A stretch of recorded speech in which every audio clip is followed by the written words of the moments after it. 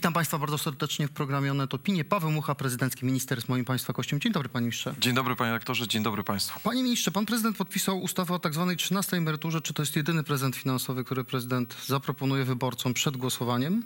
To jest bardzo ważna ustawa i to jest ustawa, która odpowiada na taką autentyczną potrzebę społeczną. Mówimy dzisiaj o sytuacji emerytów już nie w konwencji dodatkowego jednorocznego świadczenia, tylko stałej dodatkowej 13. emerytury i mówimy tutaj, że punktem odniesienia będzie wysokość emerytury według stanu na 1 marca danego roku. Czy to będzie tak naprawdę wiemy, że to jest świadczenie wysokości najniższej emerytury dla wszystkich emerytów, bez względu na to, jaką mają emeryturę? Każdorocznie jakby będzie to wypłacane punktem odniesienia, będzie ta najniższa emerytura w danym roku. W tym roku to jest tak, że to jest te 1200 zł brutto, czyli niespełna 1000 zł netto, ale ja wczoraj uczestniczyłem też w kongresie profesji i zawodów pomocowych, gdzie fachowcy dyskutowali na temat skutków społecznych także programu 500+. I mówili, że tak jak 500+ było dezawuowane na początku, że nie wiadomo na co te środki polskie rodziny przeznaczą, jak to będzie odbijało się na kondycji gospodarczej, to dzisiaj trzeba powiedzieć tak.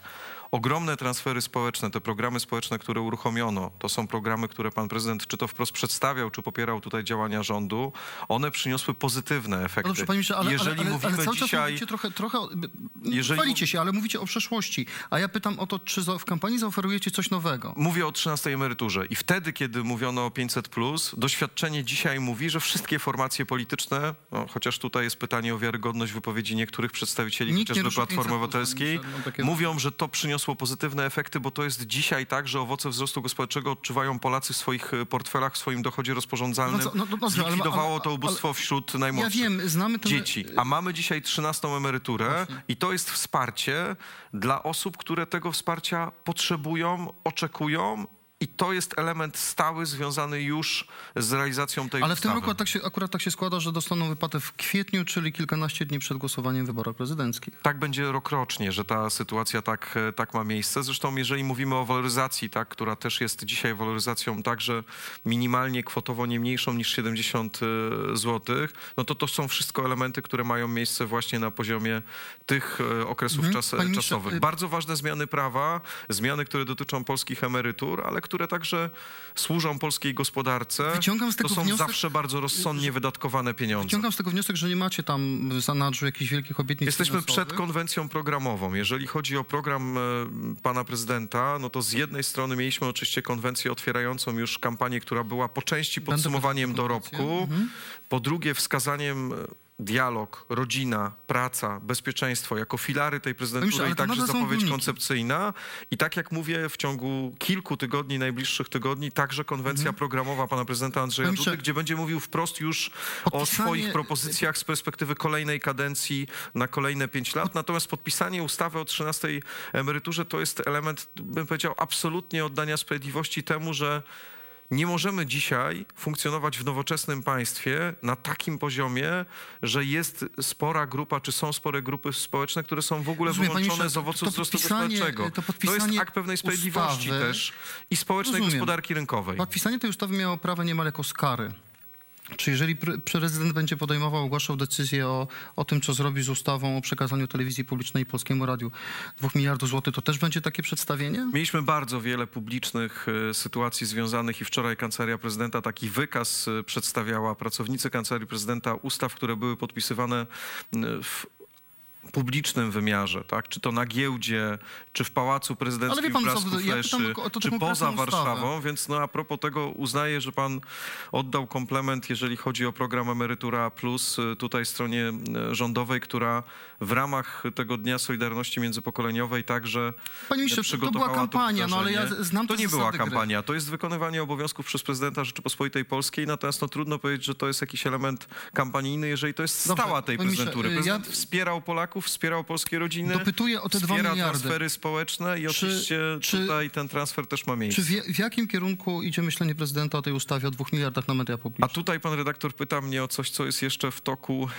analizy, dlatego że tak jak to powszechnie wiadomo, pan prezydent ma ten konstytucyjny termin 21 dni i ministrowie prezydenccy nie uprzedzają decyzji prezydenta swoimi wypowiedziami. 62% Polaków nie chce, by Andrzej Duda podpisywał taką ustawę. Sprawa jest ważka, sprawa jest dzisiaj na pewno bardzo dogłębnie analizowana. Według mojej pamięci jest bodaj chyba 6 marca, wtedy kiedy mija ten konstytucyjny termin dla pana prezydenta i na pewno w tym konstytucyjnym terminie będzie rozstrzygnięcie Rozumiem. pana A panu tak prezydenta. z ręką na sercu podobają się programy informacyjne w telewizji publicznej? Ja mam takie przekonanie, że dzisiaj jakby rozmowa z perspektywy mediów, niektórzy te media wprost identyfikują jako opozycyjne. Wczoraj słynna wypowiedź pana przewodniczącego Borysa Budki, który mówił, Onet jest nasz, nie wiem, jak pan redaktor by to... Drogi panie, ja nie jestem niczyj, Onet jest niczyj. Obawiam się, że patrząc na finanse Platformy Obywatelskiej, gdyby liderzy Platformy zarządzali Onetem, to już dawno byśmy zbankrutowali. A jak pan widzi, nasze nowe studio bez pomocy spółek Skarbu Państwa budowaliśmy, radzimy sobie, bez Platformy i bez was. Mam takie przekonanie, że dzisiaj rozmowa na temat mediów w mediach, które konkurują też z telewizją publiczną. My nie konkurujemy z telewizją publiczną. Ja pytam o programy informacyjne. Czy panu się podobają? Jest taką dyskusją, która no jednak ma charakter też motywowany tym elementem tej konkurencji. Onet, tak?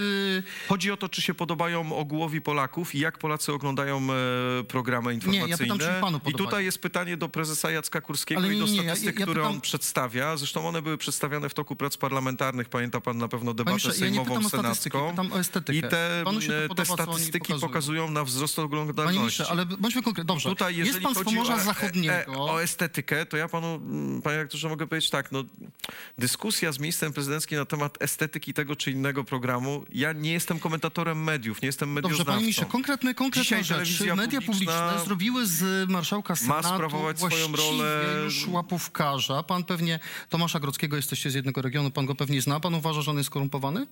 No bo jak oglądać TVP, to oni już właściwie wiedzą, że on brał łapówki. Ja myślę, że powinien był pan marszałek jakoś się do tej sprawy odnieść w sensie merytorycznym. W moim przekonaniu takiego wyjaśnienia coraz liczniejszych tych sytuacji związanych z ujawnieniem w mediach relacji poszczególnych osób na temat takich spraw, które wymagają wyjaśnienia, no zabrakło takiego spuentowania jakimś bardzo mocnym akcentem. Ale czy dziennikarze mają prawo wiemy, że toczy się postępowanie, stawiać tezę o tym, że on jest skorumpowany? Toczy się postępowanie, jak wiemy, w sprawie, tak? To jest wiedza publiczna, medialna. Z drugiej strony no, mamy materiały, które się pokazały w mediach i mamy jakąś linię tłumaczenia tej sprawy przez pana marszałka Grodzkiego. Zostawmy to Dobrze, a czy telewizja publiczna, czy wiadomości faworyzują Andrzeja Dudę, pana na ile to jest ich zdaniem przekonywające tłumaczenie? Bo do mnie docierają takie głosy, że to tłumaczenie pana marszałka, słynne też wypowiedzi, które polegały na tym, co w gabinecie prywatnym, co w gabinecie służbowym, no tam jest chyba dzisiaj kilkadziesiąt osób, które... Czy TVP faworyzuje Andrzeja Dudę? Kończąc wątek Tomasza Grodzkiego, chciałbym, żeby się okazało, że wszystkie jego zachowania były zgodne z prawem. Natomiast no, jeżeli pan to dzisiaj rzetelnie analizuje, to pytanie, czy można taką konkluzję w sposób taki mocny postawić, a postępowanie karne będzie się toczyć, niech to uprawnione organy Zadam po raz trzeci rozstrzygną. panu pytanie, czy TVP pana zdaniem faworyzuje prezydenta Andrzeja Dudę? Nie mam takiego przekonania. 10-minutowa relacja z konwencji prezydenta. Proszę zwrócić uwagę, ja też nie jestem uprawniony, żeby tutaj dokonywać analizy, oceny pracy telewizji publicznej, ale proszę oddzielić też dwie sfery.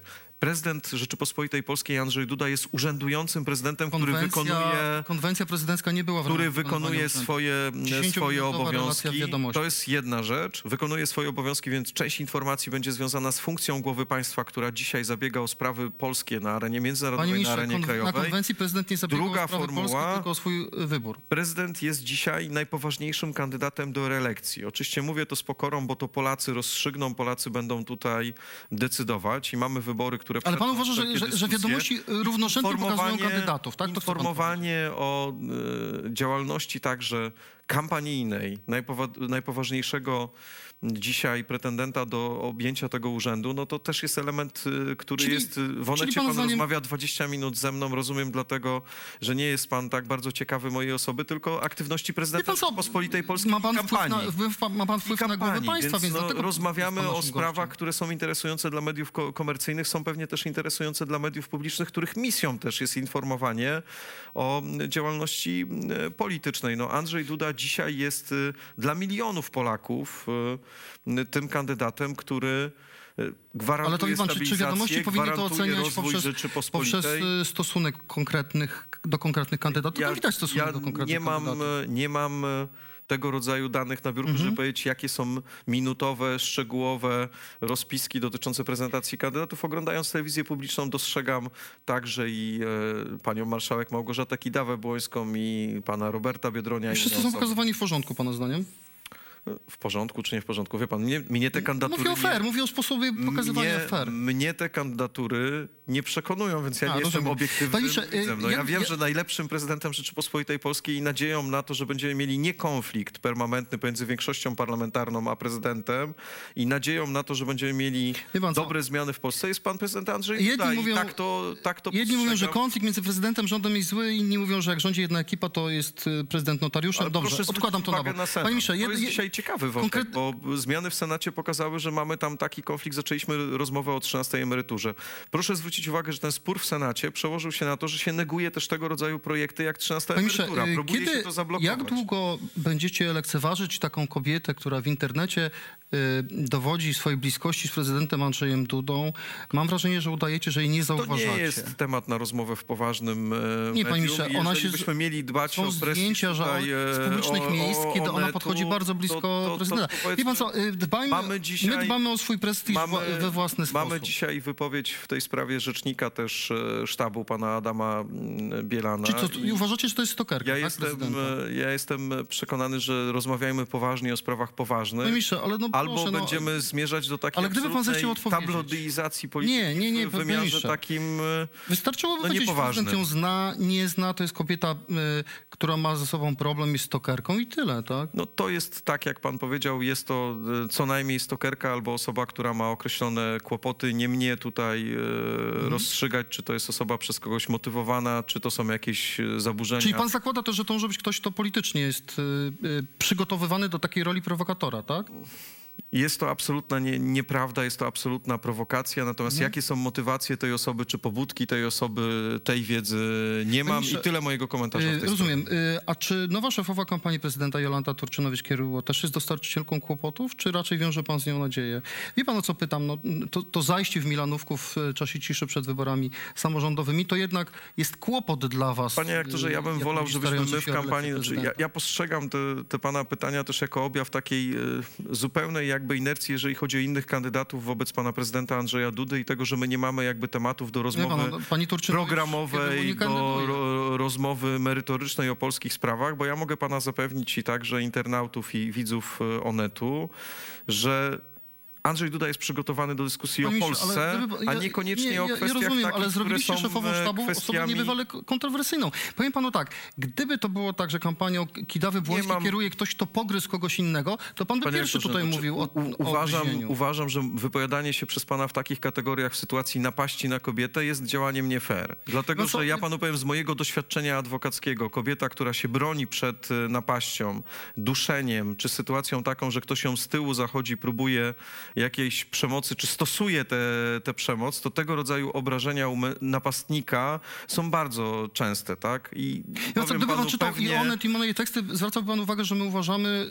że to było przekroczenie granic tak zwanej interwencji obywatelskiej. Nie zmienia to faktu, że pani mecenas jest kłopotem dla naszej kampanii. Panie redaktorze, no bądźmy poważni. No dokonujemy analizy, pan dokonuje analizy jakiejś medialnej czy prasowej na podstawie, nie wiem, zna pan akta sprawy, analizował pan te okoliczności. Sygnatura PR, 2DS 1299-2018. Chce pan drugą sygnaturę PR, 2DS 2019. Analizował ten pan materiał w sensie karnistycznym. Proszę bardzo. Tak? Postępowanie prowadzone z zawiadomienia Jolanty Turczynowicz-Kieruło w sprawie naruszenia nietykalności wyżej wymienionej oraz jej syna. Mam czytać dalej? No wydaje mi się, że to jest maniera już naprawdę niepoważna. Panie ministrze, no, pan mówi, że nie czytam, ja panu pokazuję, że czytam, panie a pan mówi, że mamy taką sytuację, że mamy napaść na kobietę i tak jak to trafnie skomentował Joachim Brudziński, przez to, że ta kobieta ma określony pogląd polityczny, co się okazuje 2 lata po tym zdarzeniu, czy rok po tym zdarzeniu, to przyznajemy określone Wasza prokuratura, bo nie ma waszej, kieruje nią wasz polityk Prawa i Sprawiedliwości. Prokuratura jest niezależna. Czytał pan ustawę o prokuraturze? Ustawa o prokuraturze wskazuje na to, że to jest organ, który działa w interesie publicznym. Kto kieruje prokuraturą? Prokurator generalny kieruje prokuraturą. Prokuratura kierowana przez Zbigniewa Ziobrę zachodzi brak interesu społecznego w kontynuowaniu ścigania z urzędu tego napastnika człowieka, który ją zatrzymał. Prywatno-skargowa sytuacja. Jeżeli jest na przykład znieważenie albo jest sytuacja naruszenia nietykalności cielesnej, to w wyjątkowej sytuacji to jest przestępstwo, które jest obejmowane tak zwanym ściganiem z urzędu. Jeżeli mamy jakieś przesłanki, które są tutaj poddawane analizie, to prokurator rozstrzyga, czy jest interes publiczny. Rozstrzygnął, że nie ma interesu. No tak, tylko mówimy o ściganiu, a nie mówimy o samym fakcie popełnienia przestępstwa. Żeby zbadać, czy popełniono przestępstwo, musiałby być skierowany prywatny akt oskarżenia i rozstrzygałby to sąd. Ale sam Natomiast tym, jeżeli co mówi pan, sam pokrzywdzona, pokazuje, że kłopot jest dla jeżeli was pokrzywdzona z tym czy wydarzeniem. pokrzywdzony... Nie, znaczy ja powiem tak, z pewnym absmakiem obserwuję to, że my rozmawiamy na temat zdarzenia w Milonówku, na temat którego ja Ważna nie mam osoba. wiedzy, pan nie ma wiedzy. Proszę jednak się opierać na tym, co ja panu przeczytałem. Mam pewną wiedzę o tym wydarzeniu. No, a nie rozmawiamy o programie Andrzeja Dudy. No być może to jest taka chęć dzisiaj części, bym powiedział, komentatorów, Panie żeby ministrze. na pustkę programową i brak propozycji ze strony kandydatów takich jak Małgorzata Kidawa-Błońska szukać tematów zastępczych. Siedział tu Marcin Kierwiński tydzień temu, pytałem go, czym wy chcecie wygrać wybory? Czym wy chcecie wygrać wybory, skoro nie macie programu? Zaczęliśmy od 13 emerytury, dopytywałem pana o punkty programowe i nie za bardzo pan był w stanie Panie rektorze, to już panu mówię. Po pierwsze wiarygodnością, po pierwsze dorobkiem tej prezydentury, po drugie tym, że prezydent Andrzej Duda, który szedł w roku 2015, mówił o rodzinie, dzisiaj mamy ogromne transfery społeczne. Mówił o walce z bezrobociem, mamy najniższe bezrobocie w historii. Mamy zrównoważony budżet, wydajemy ponad 4% PKB na rodzinę, wydatkujemy coraz większe środki, które się przekładają na to, że te owoce wzrostu gospodarczego, one są odczuwalne w portfelach Mam taką prośbę. Polaków. Zrobicie konwencję a konwencja programowa zapraszam to jest, oczywiście przyjmę bardzo to chętnie porozmawiamy o zaproszenie, ale konkretnych rozmawiajmy wtedy o ale na razie konkretnych mówi pan o punktach górnikach. i o, no trudno, żebym przed panem prezydentem zdradzał ten materiał, który będzie To chętnie się publicznie zapoznamy z tym prezentowany. materiałem. Jak zawsze mile widziani ludzie prezydenta, pan minister Paweł Mucha, prawnik prezydencki, był moim państwa gościem. Dziękuję panie ministrze. Miłego dnia, dziękuję bardzo. państwu.